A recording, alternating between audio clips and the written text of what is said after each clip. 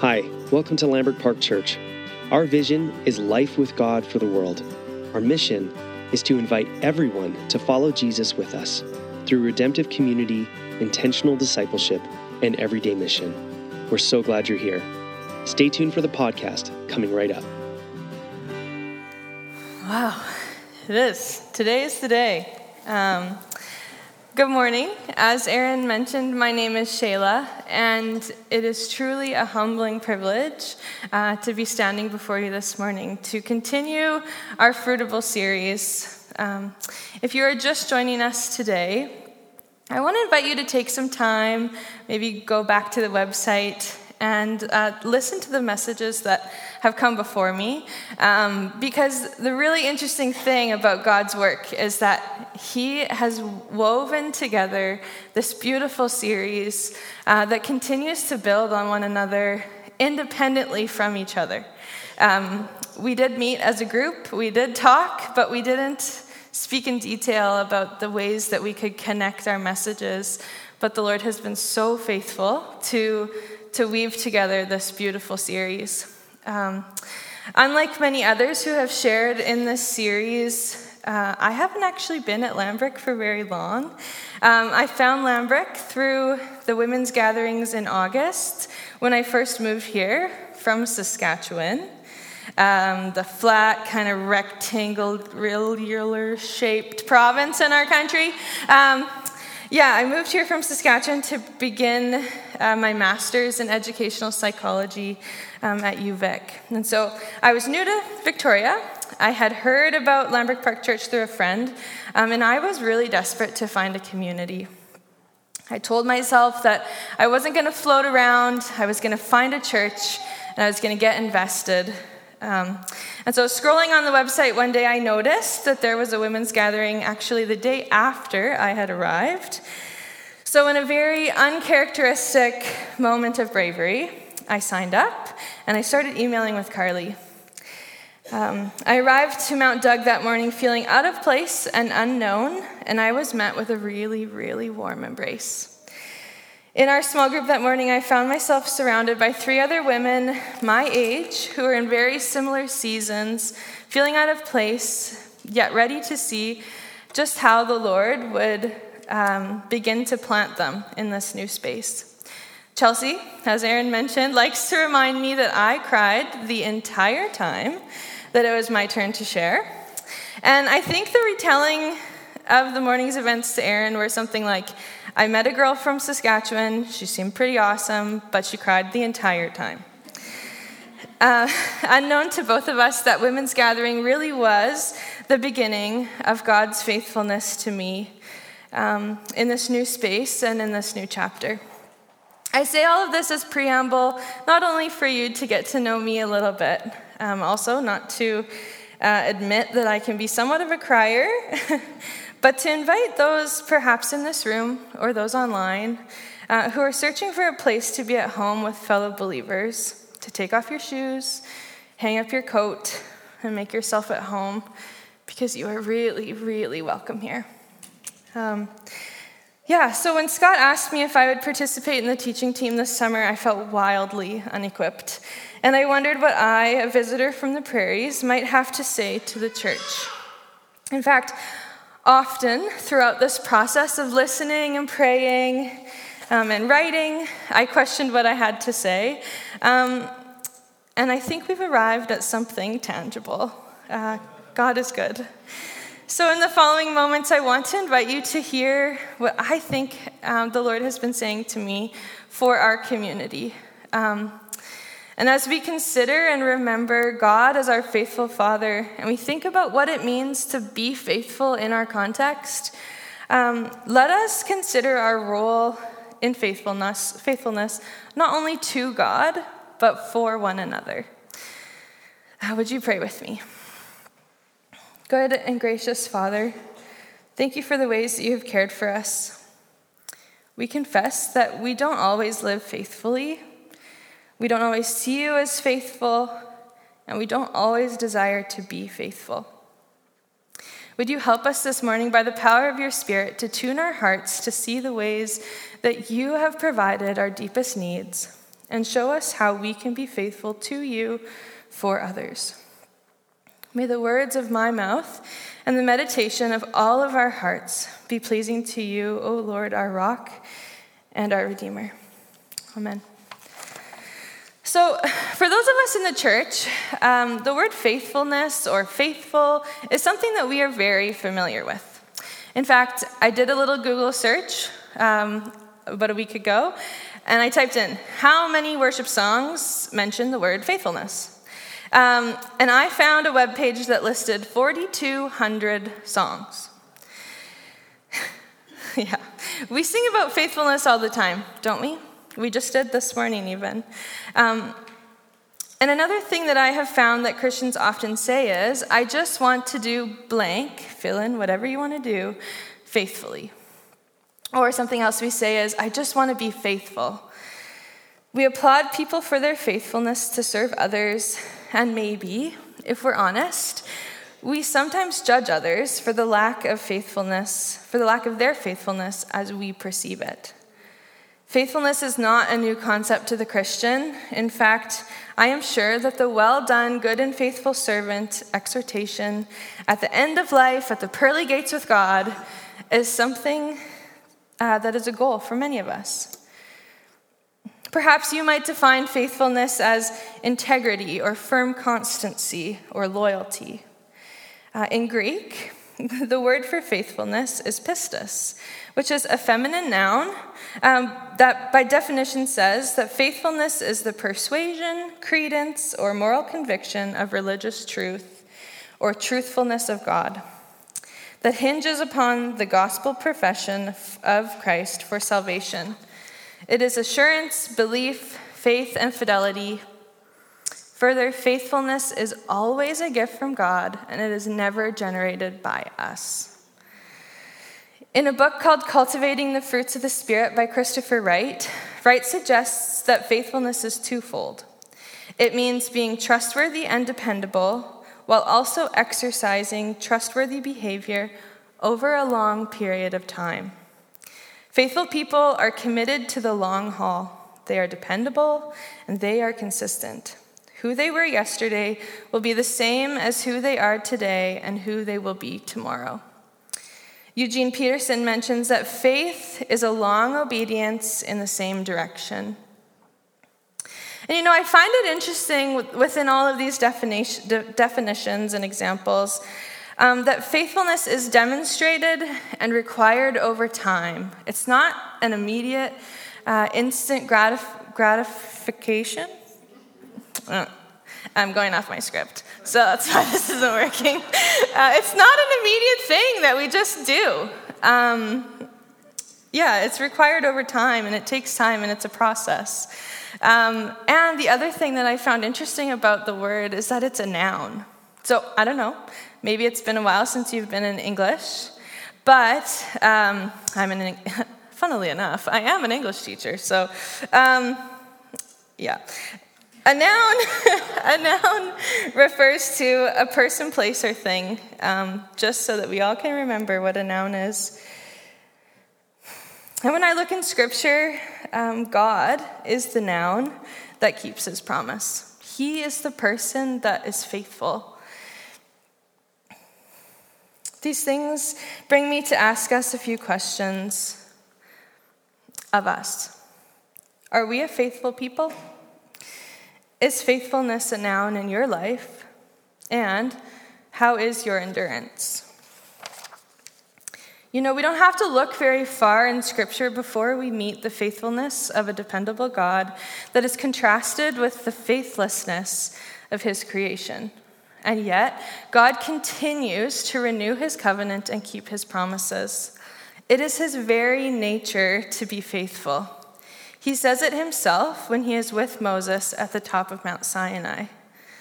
The Lord, a God merciful and gracious, slow to anger, and abounding in steadfast love and faithfulness, keeping steadfast love for thousands, and forgiving iniquity and transgressions and sin. That's in Exodus 34, 6 and 7. At this moment in the story, God is about to re-enter into covenant with his people. His people who have amnesia-like forgetfulness when it comes to remembering what God has done for them.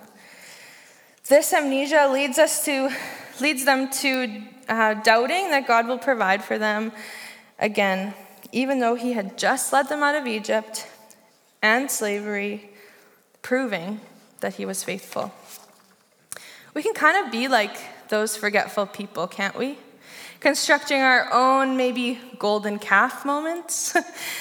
Like God's people, we can be doubtful, we can be impatient, quick to construct our own ideals for right and wrong. We can be jealous, we can be sinful, we can be selfish. It sounds a little bit fleshy, doesn't it? A little bit rebellious. And yet, in Lamentations 3:22-23, God reminds us that because of the Lord's great love, we are not consumed, for his compassions never fail. They are new every morning.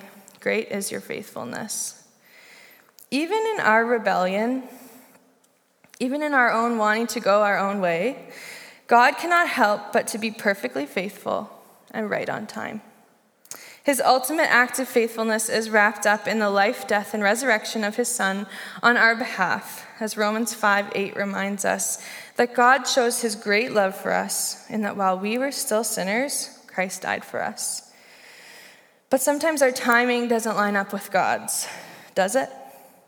We begin to doubt, we desire to take control, and we long for the challenge to be over, or we give in to fear.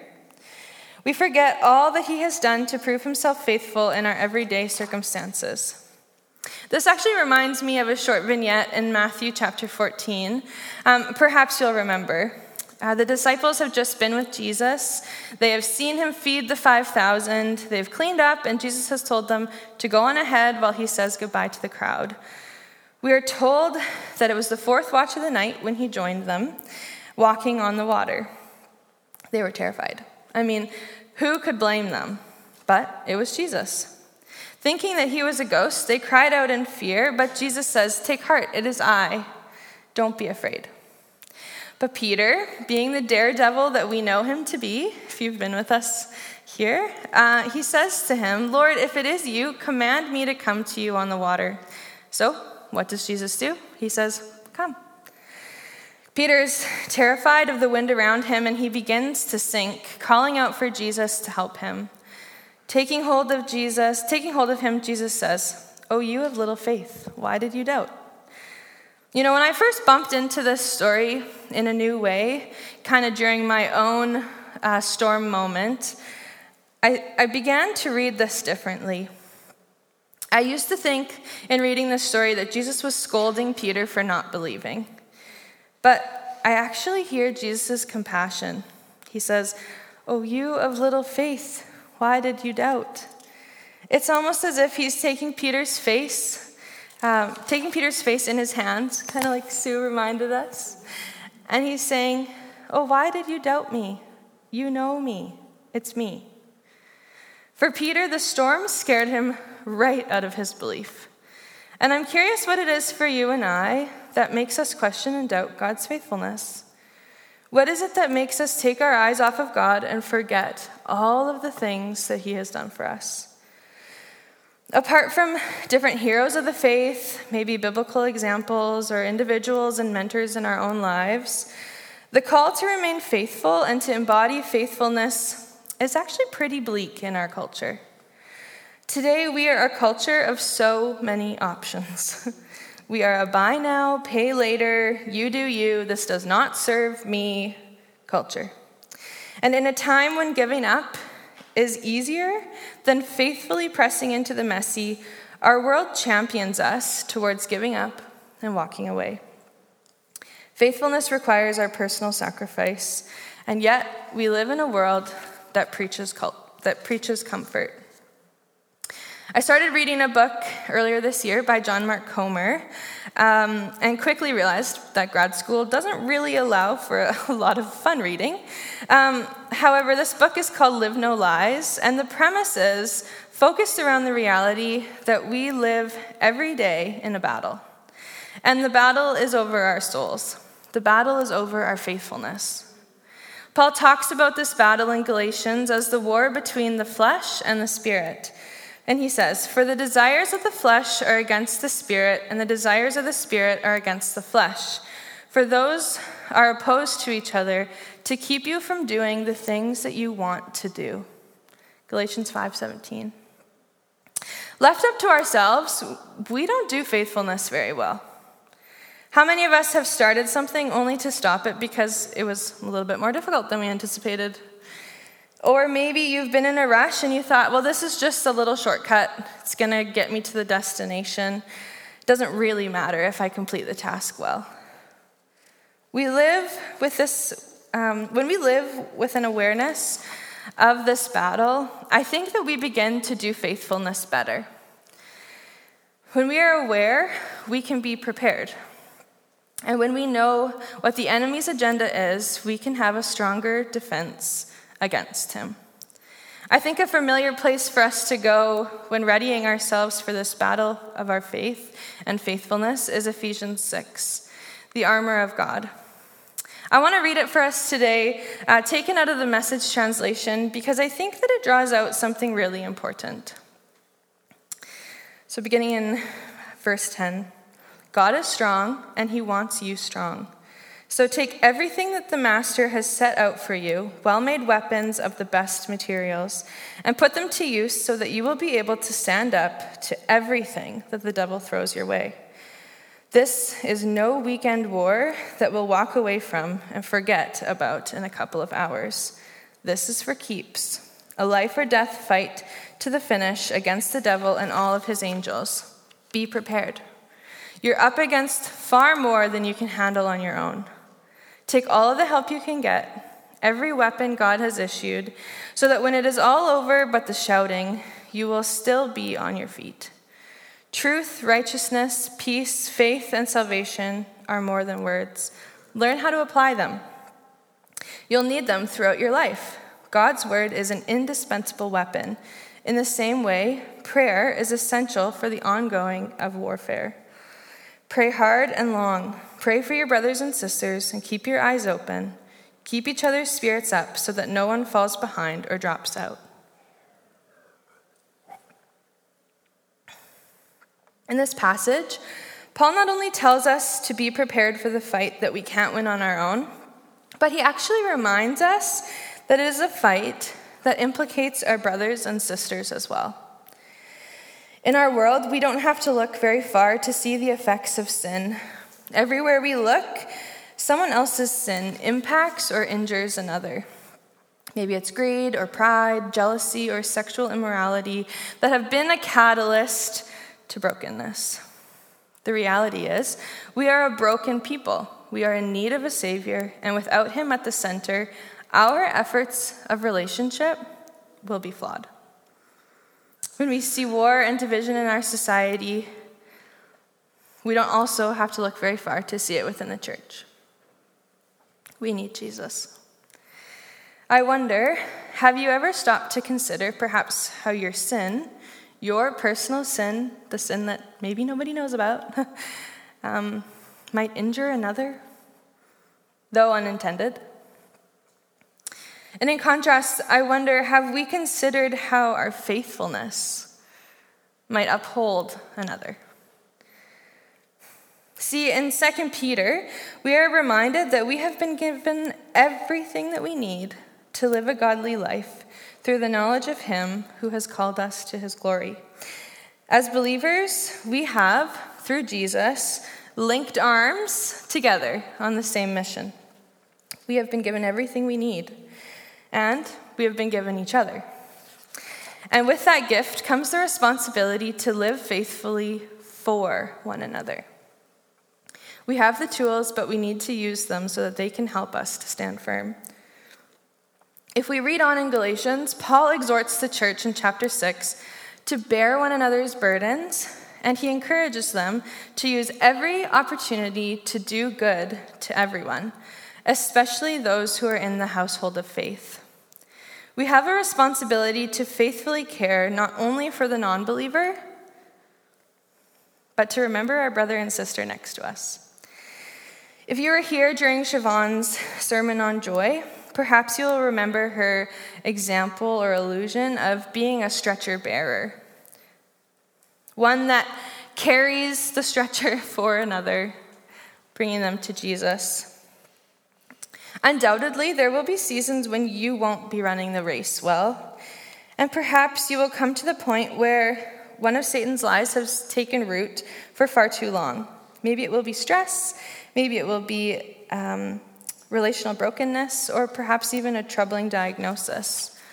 Regardless, there are going to be moments when your faithfulness is going to be low, and you're going to need your brother or sister to come alongside you and bring you to Jesus.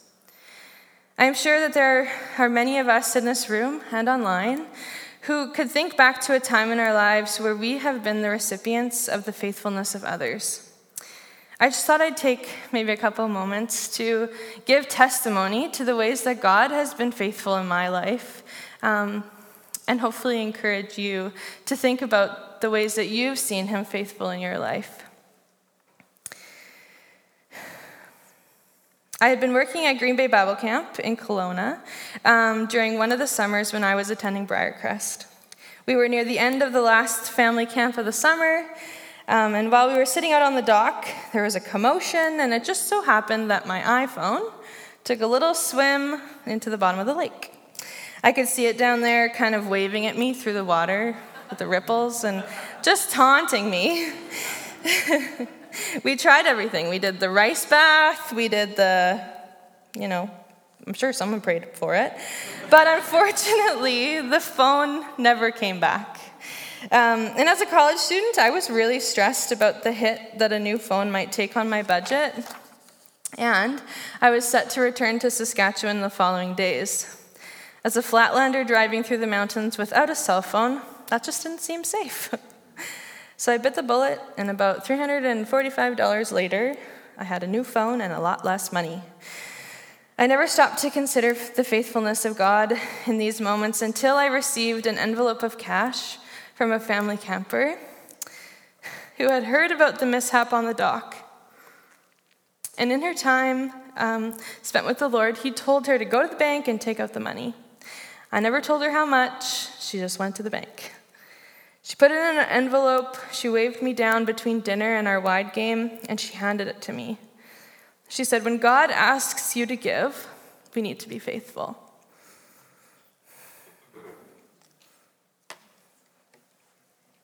He wants me to remind you that he cares about you, even the little things. That was a Peter moment for me. Oh you of little faith, why did you doubt? And as trivial as a cell phone might seem, God again needed to remind me of his faithfulness and care through his people, but this time it wasn't a cell phone. It was a full out, on the stretcher, I don't even know how God can be good kind of moment. Told you I'm a crier. When I was 25 years old, I was coming to the end of a very busy and stressful time as a first-year teacher. It was a really busy season, and I'm sure for those of us who are teachers in the room, we know what it's like to limp to the finish line. It was a really busy time, but at the same time, I felt like I was at the prime of my life.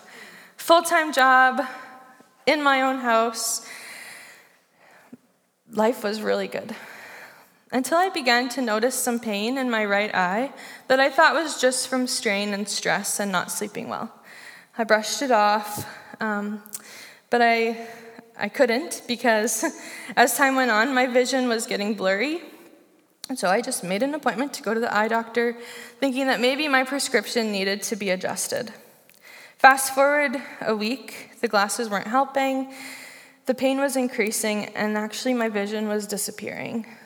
It wasn't the glasses. And after being referred to an ophthalmologist, I learned that I had optic neuritis, and that I had the very high odds that this optic neuritis would lead, or could be, the first piece of a puzzle that would lead to an MS diagnosis. I was devastated. The wind completely knocked out of my sails. I felt just like Peter out in the storm, sinking and calling for help. Where was the faithful God that I knew? At this point, I didn't have a diagnosis, but I had the looming chance of there being one, and my faith in a reliable God was completely shaken. How could he do this to me? Everything in my life was exactly how I wanted at 25. I didn't have time to be blind, and I definitely did not have time to have MS.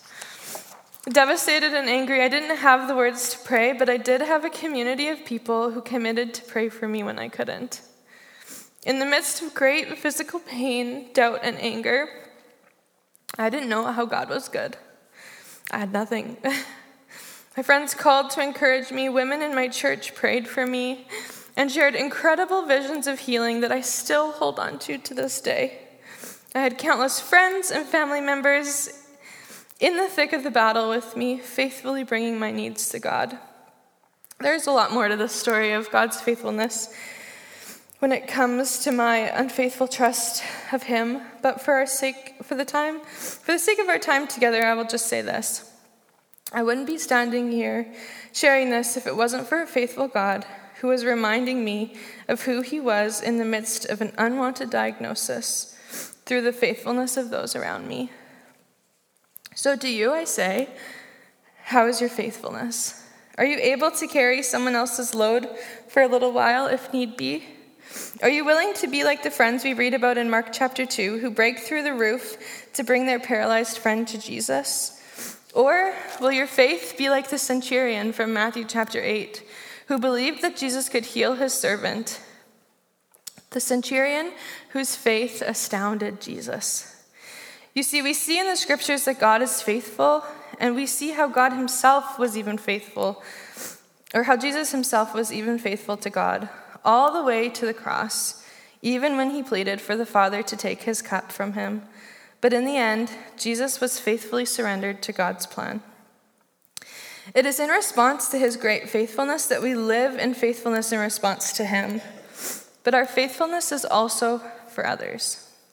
Someone is going to need your faithfulness at some point. Someone else is going to need you to help them finish the race.